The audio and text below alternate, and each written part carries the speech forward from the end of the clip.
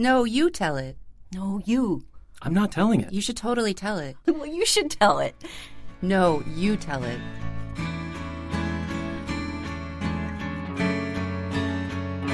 No, You Tell It is a series that switches up the storytelling. So each performer writes a true life tale and then, switching with a partner, performs the other person's story, giving everyone involved the chance to share their own stories and experience someone else's.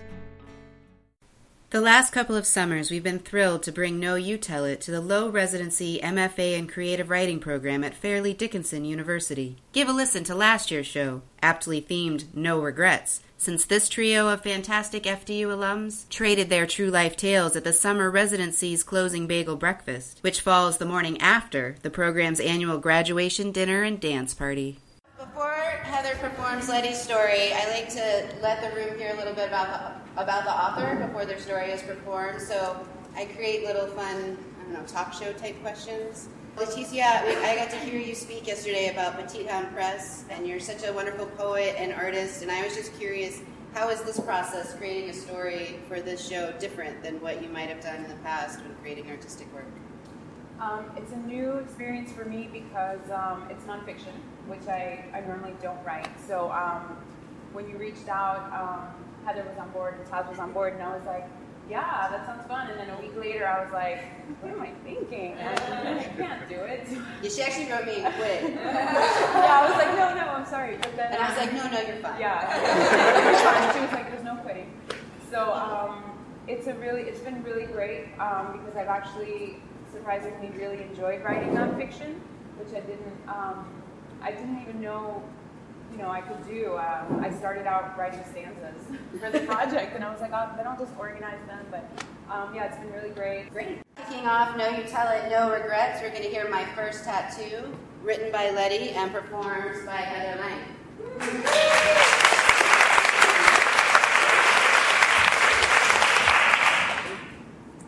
My first tattoo. I rush to my locker and shove my books inside.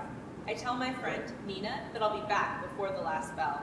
I rush down the hallway, cut through the gym, and exit the back door.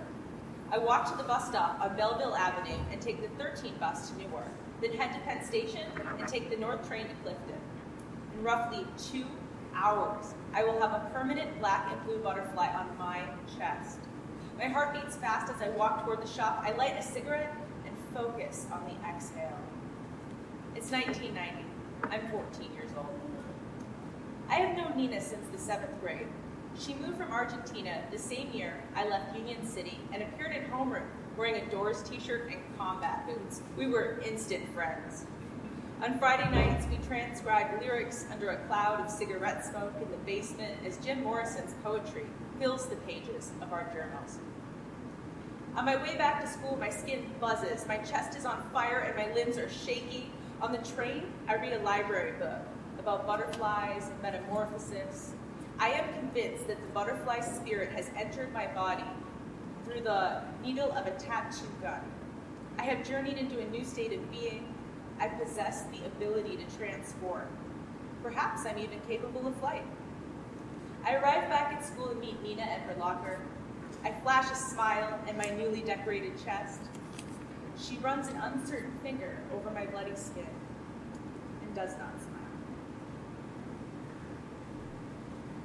My father was once a political prisoner in Cuba. He later works nights at an electrical company in Patterson. On the weekends, the four of us, my father, my brother, my mother, my sister, and I, pack into the yellow Datsun and roam the streets looking for curbside furniture or picnic under the George Washington Bridge, if it's warm enough. My father has a Minolta camera that my mother gifted him for his last birthday.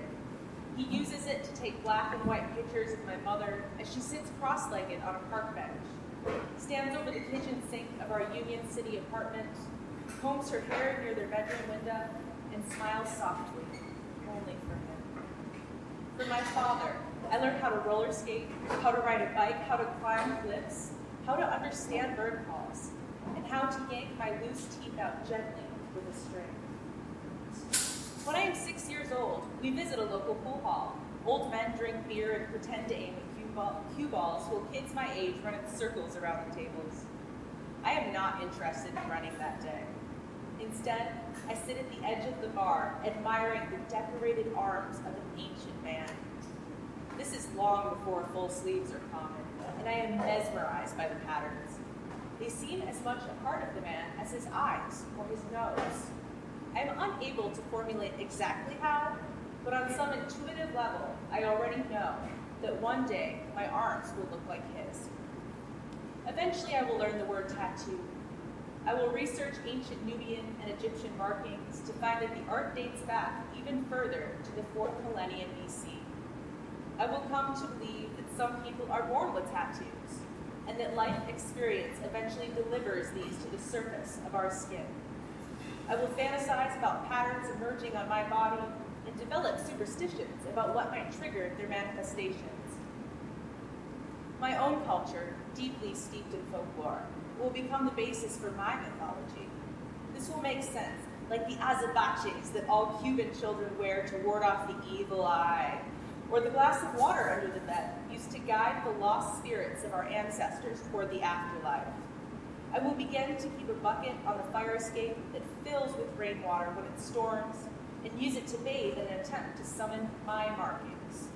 Of course, eventually I will come to understand that the only required ritual does not involve rainwater or invocation, but a simple tattoo gun and a needle. Shortly after my 9th birthday, 2 bullets will end my father's life. I will not worry about his subsequent journey as much as I will obsess about his ability to connect with the past. I will light candles and burn drawings. I will consult the tarot, dream dictionaries, astrology charts, and the I Ching. I will send smoke signals. I will carve directions on my own skin. 2 weeks after my chest tattoo emerges, I sit on my bed, lathering lotion. My room is a closet in the basement with no windows. I have chosen it because at this point, I prefer the dark. It's early December, and already my mother is anxious about Christmas. She stands in the hallway near the kitchen calling my name. It is Saturday morning, and I've somehow managed to avoid breakfast. I walk up the stairs in my white thermal top and sweatpants. I step into the hallway, and instantly she glares at my chest. I become self-conscious and wrap my arms around myself. She points, and her face becomes distorted. Her eyes widen as if she suddenly acquired X-ray vision.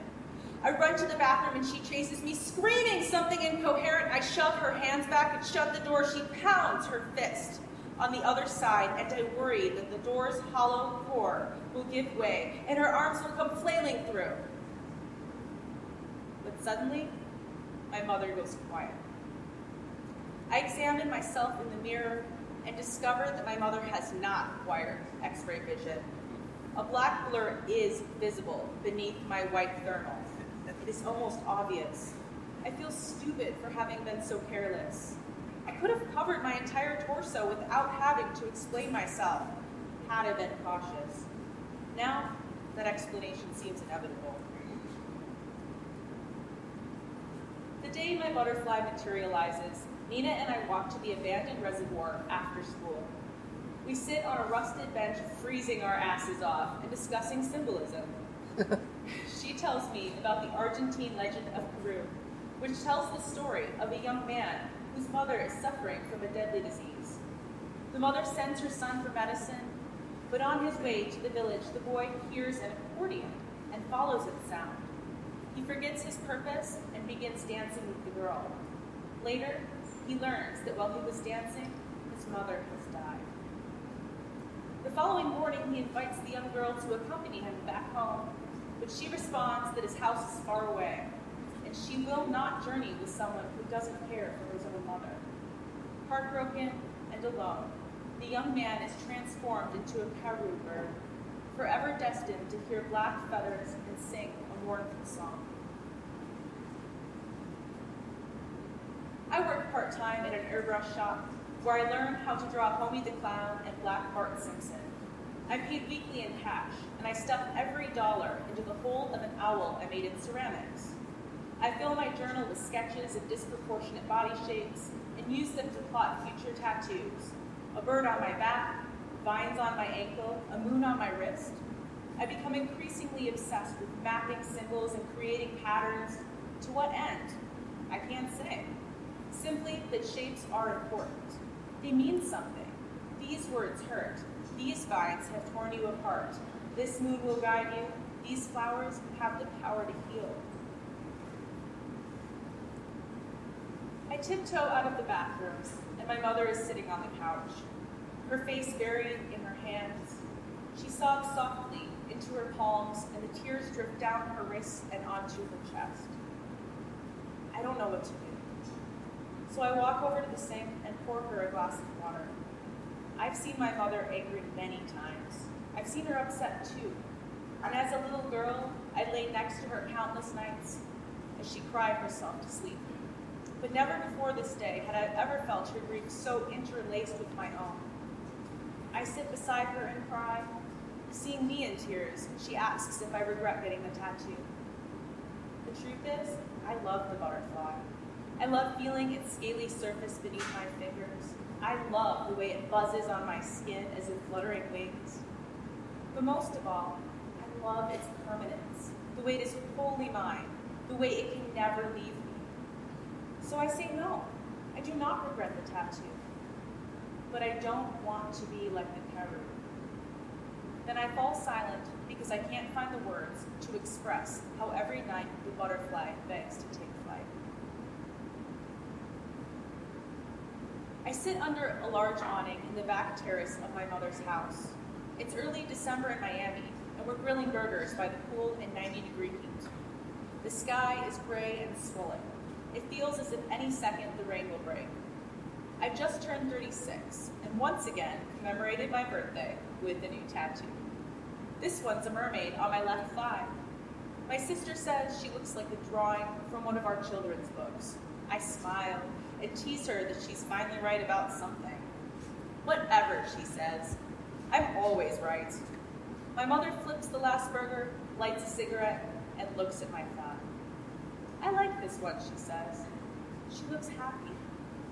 We talk about the holidays and briefly mention goals for the new year, but mostly discuss food preparation for Noche Buena.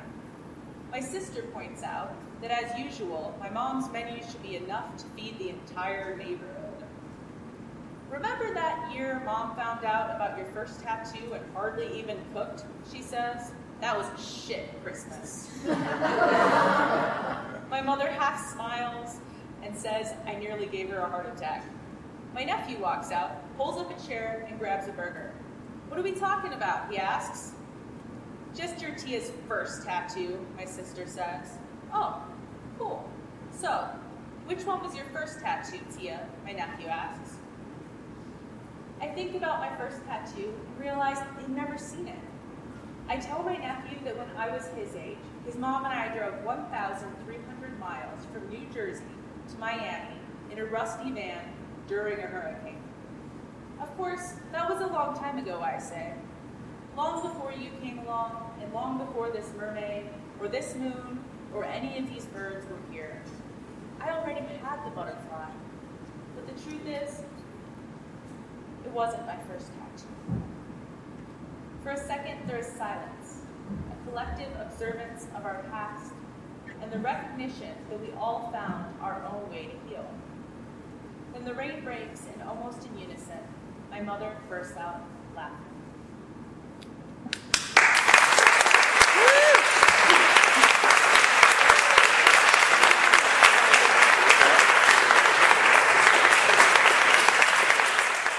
Second story, switching it up, is actually Letty's going to read for us, and it was written by Taz Rufo, so if you want to come up. I met you in this program as a poet, and then last night you were taking pictures and filming testimonials, and I think someday bribing us all with that video of everyone singing I Will Survive and dancing.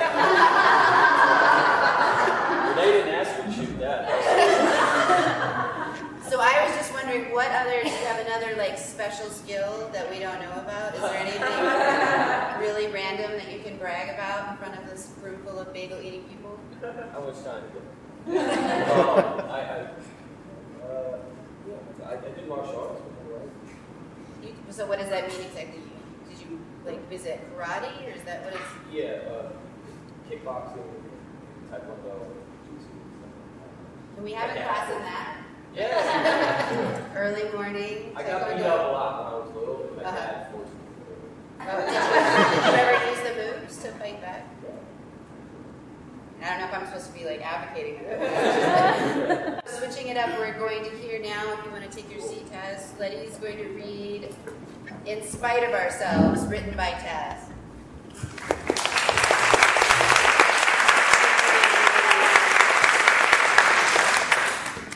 In spite of ourselves. I let a hitchhiker drive my car for a few hours while I slept in the back seat. When I met him, standing out in front of a bait and tackle shop in Georgia, holding a guitar case, he seemed like a nice enough guy. He told me he heard John Prine playing from my car when I pulled up. We talked about music for a minute, and he mentioned he was on his way to Houston. I told him I was heading west too. Before I could pull away, he flashed some cash and asked if I could drop him off in Texas. He wasn't too big of a guy. He didn't smell that bad. I told him to hop in the car. Now he's long gone with my bag that has enough drugs inside to get me to California. I wake up under stars and covered in sweat. I'm going through severe opiate withdrawal.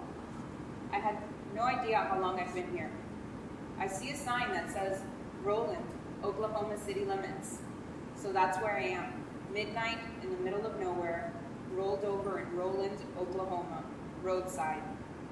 Cars zip by. I wish there was a pedestrian in danger to hop in front of. Mom might accept a heroic suicide. That's how bad this feels.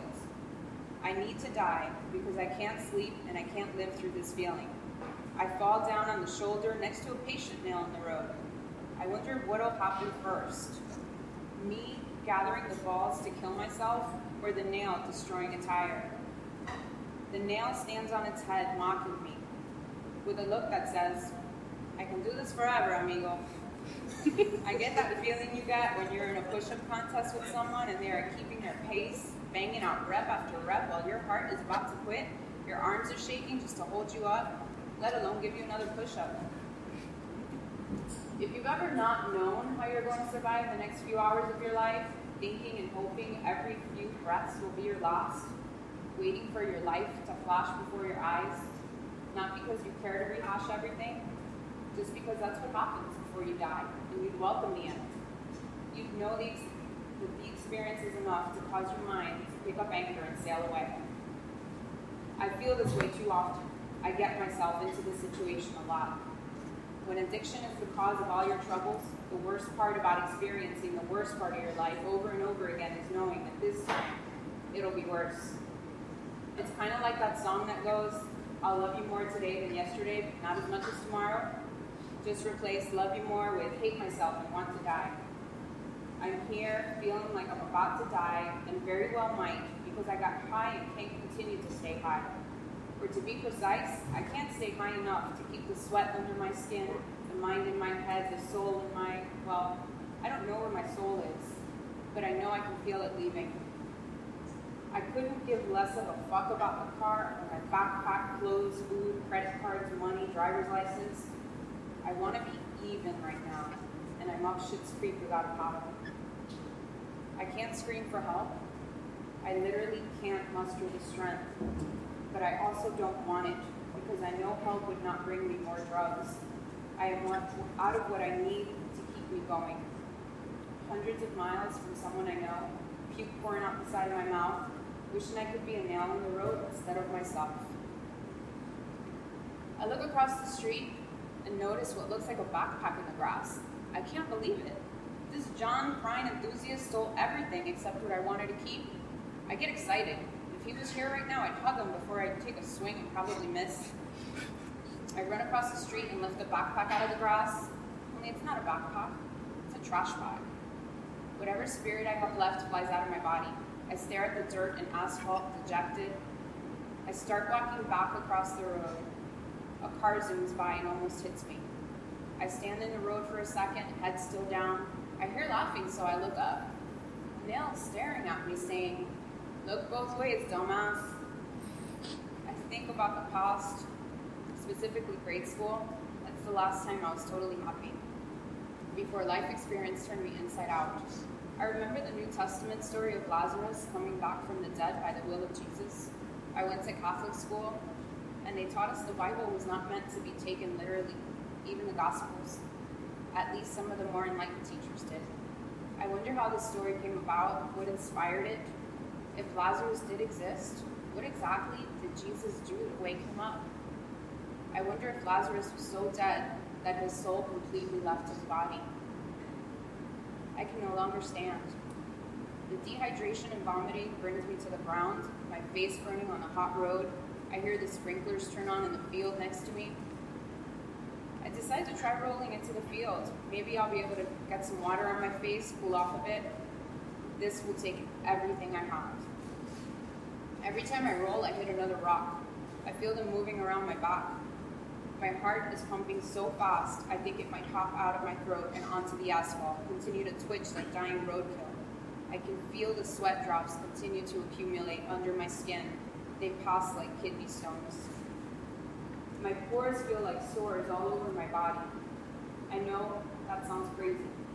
That sweat can hurt. But sniff a brick of heroin every day for a few months and then lock yourself in your basement. You'll see. Or just remember, like Tommy Boy said, you can get a good look at a T-bone by sticking your head up a bull's ass, but just take the butcher's word for it. With every roll closer to the field, I have another wish. Roll. A car to run me over, please. Roll. Maybe a tractor. Roll.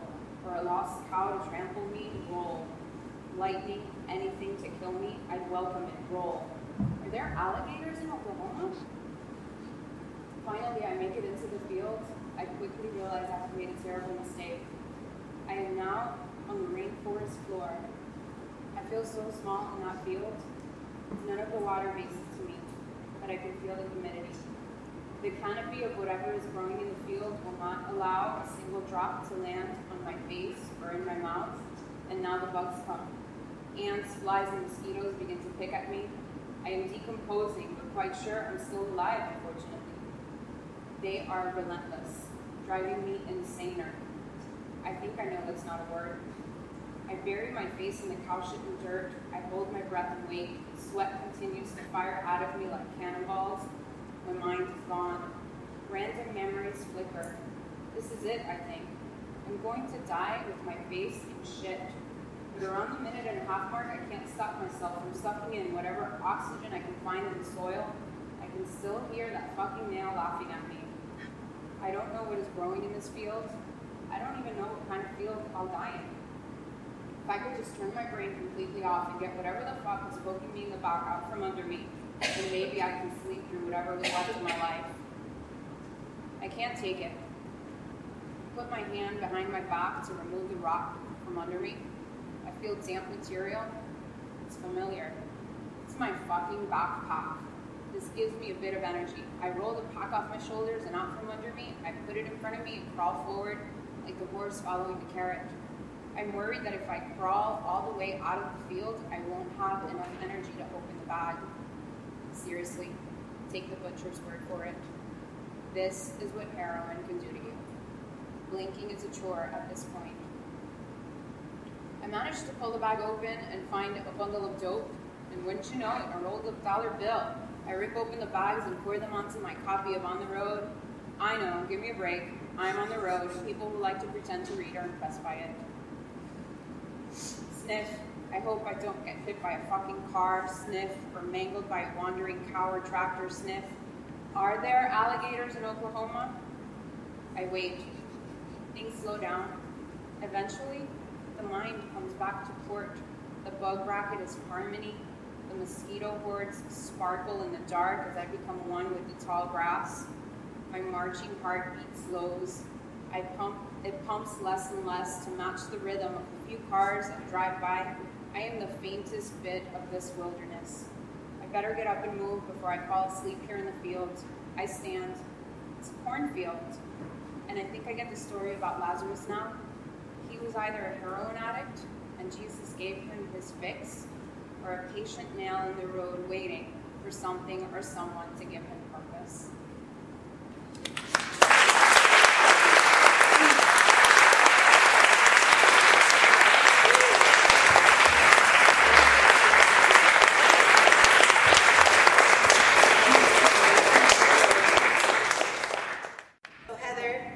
to come up for your question, which I prepared very carefully for you. I was thinking about how we were students here together, and now you've done such wonderful work with TLR, and now you're back getting another degree in translation. So I feel like you, more than anyone, know both the faculty that we all worked with and the new faculty coming in. So who do you think would survive the longest in a zombie apocalypse? Out of all the faculty, if you had to hitch your wagon to make it as far as... I mean, this has nothing to do with their skills as a writer, just, who do you think would come out on top? Honest, I think it'd be Walt. I think it'd be Walter.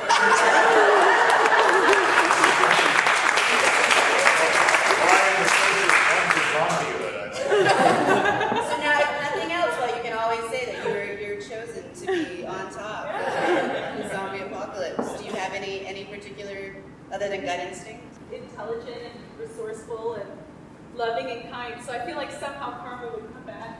Now we've all learned to follow Walt in everything. So with that, we're going to close out the show. Heather, you could go ahead and take your seat. And the final story this morning is A Midwestern Purgatory, written by Heather Lang and performed by Taz Ruffalo.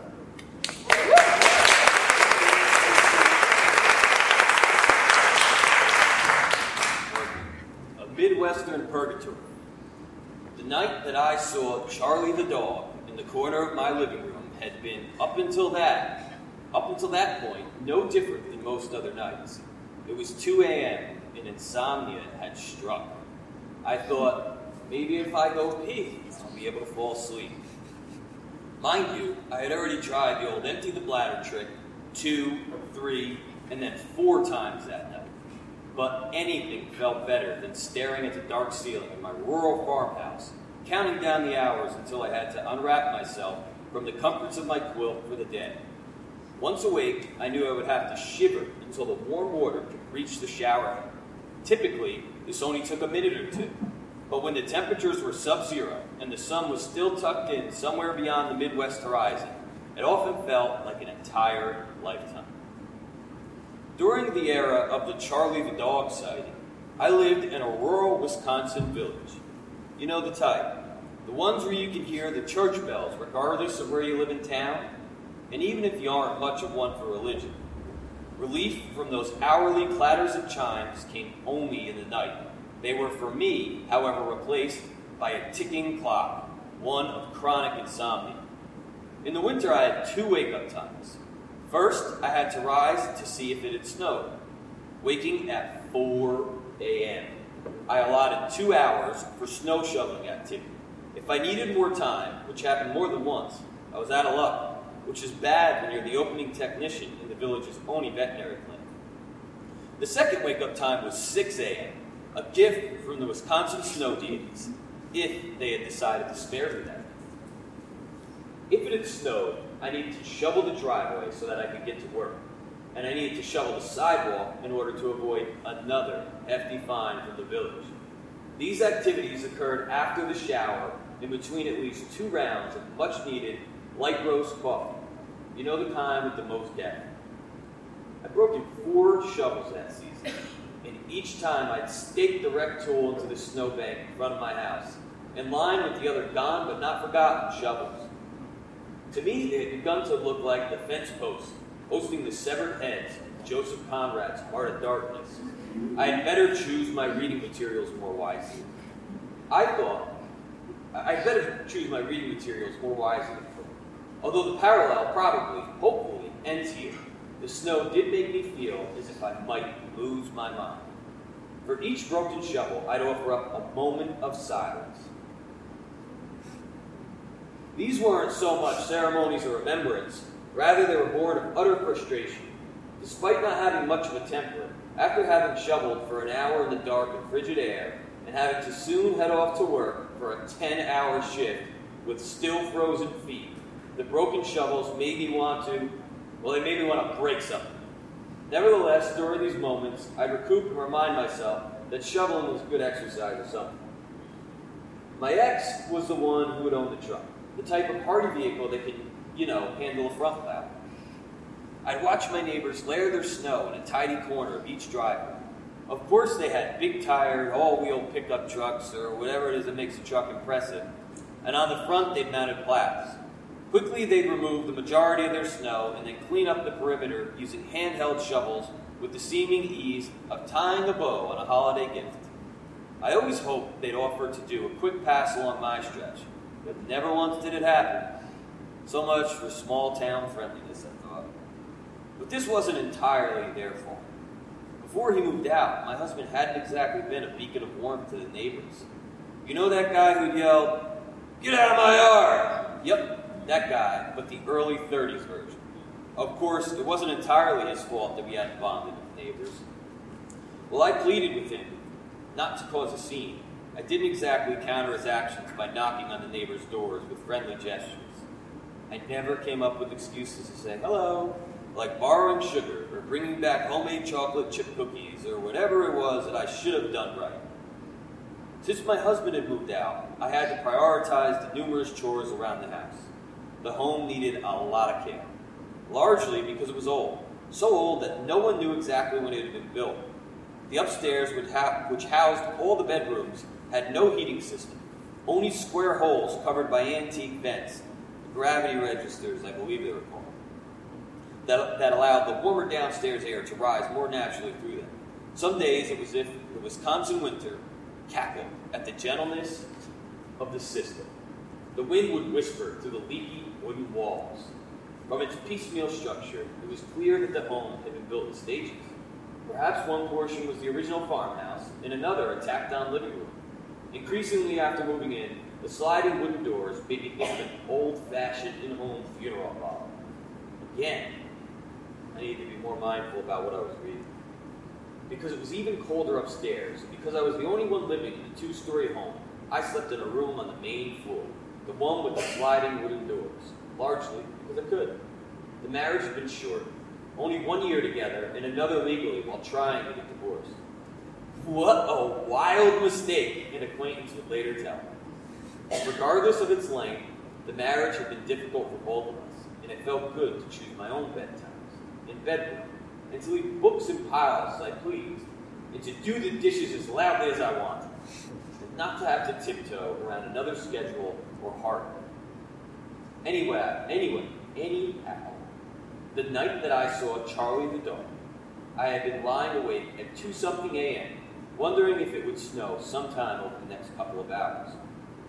My mind had shifted to anesthesia calculations, not exactly counting sheep. Despite my degree in the liberal arts, I had since worked to earn my license as a certified veterinary technician. Having never been of the math and science side of the brain, this was a rewarding accomplishment, but sometimes I worried that others would find me out, tell me that I should be writing copy or slinging coffee instead of administering and monitoring anesthesia and the like. My insecurities, however, made me particularly cautious.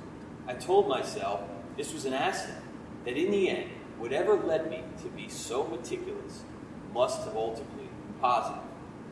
Not wanting to go down that obnoxious path in my brain in the middle of the night, the one that thought about work while I should be sleeping, I dragged myself out of my old oak bed to the bathroom, which was just around the corner.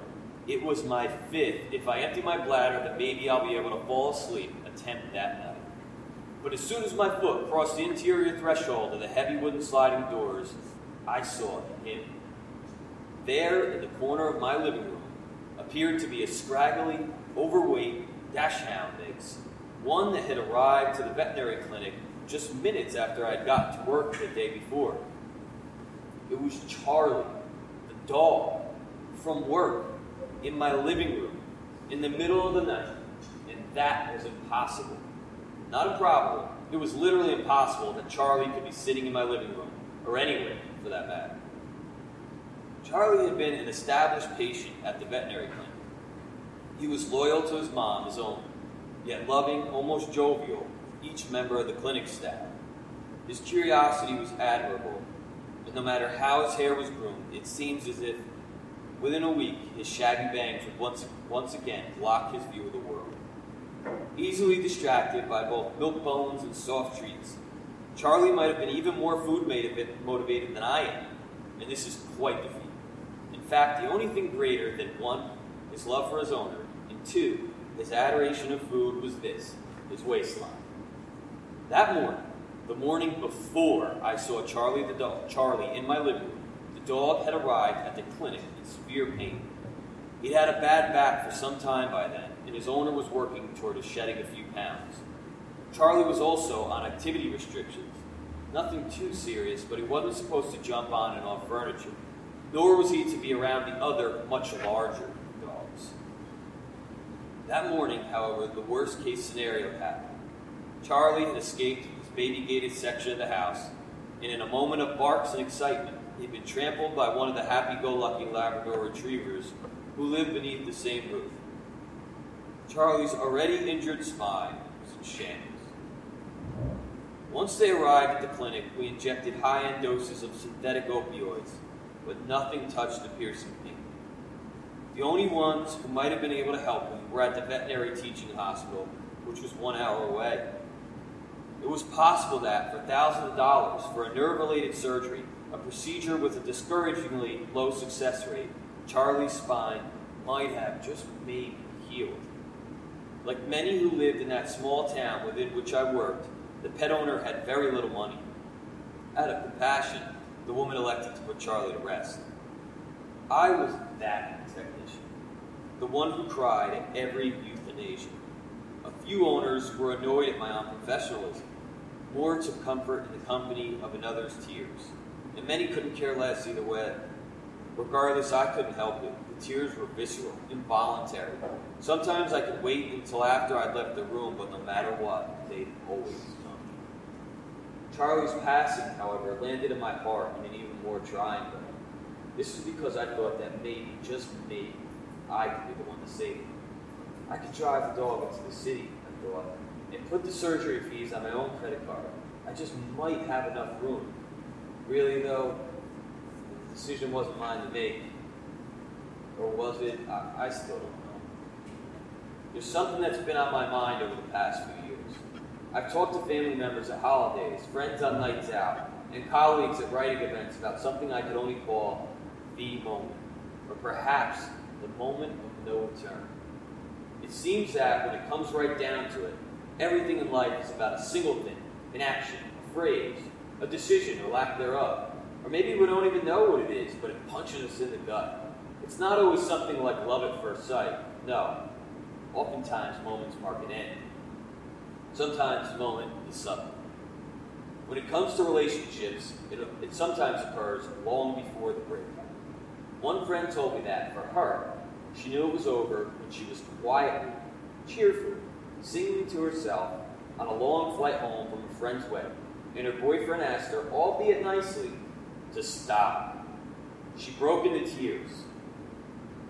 Another friend admitted that he knew it was over when his boyfriend wore a pair of shoes that he just couldn't stand. Surely this moment was symptomatic of something greater, my friend admits. And the significant other never knew.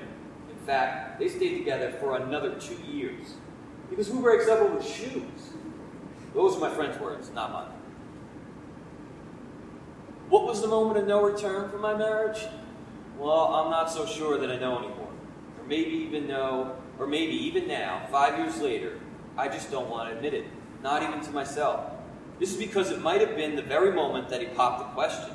At an Italian restaurant with a beautiful blue ring, my then boyfriend asked me to marry him. I said, yes, of course. But a week later, I mustered the courage to ask, why blue? These words climbed from my throat. Because blue is your favorite color, silly.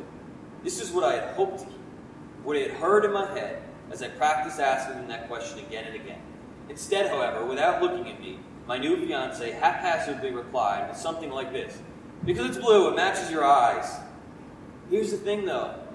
My eyes are hazel. Maybe green. My response? I didn't say a word. I didn't know. Here's a moment, though one about which I'm much more certain. The beginning of the end of my career as a veterinary technician was the moment that I saw Charlie the dog sitting in my living room, seemingly alive, on a dark winter night. I knew that the quirky and lovable Pooch, the kind soul whose pain we had taken away earlier that day, whose heart had been silent when I placed my stethoscope against his chest, could not actually be there looking at me. However, I also know that I saw him there in my house that night. He seemed okay, comfortable actually, and I was not afraid. The entire exchange felt surprisingly matter-of-fact. He looked at me, I looked at him. I went to the bathroom, not even closing the door. When I came back out, he was gone. But I knew that my days in veterinary medicine were numbered. There's something about seeing a dead dog that changed a person. Could I have saved Charlie? What about my marriage? That night after I saw Charlie, I looked out the window at my broken shovels, whose own splintered spines reached toward the sky, and I remembered that I was the one who broke them. Nevertheless, that night, the snow deities took pity on me, and they let me sleep that extra 2 hours.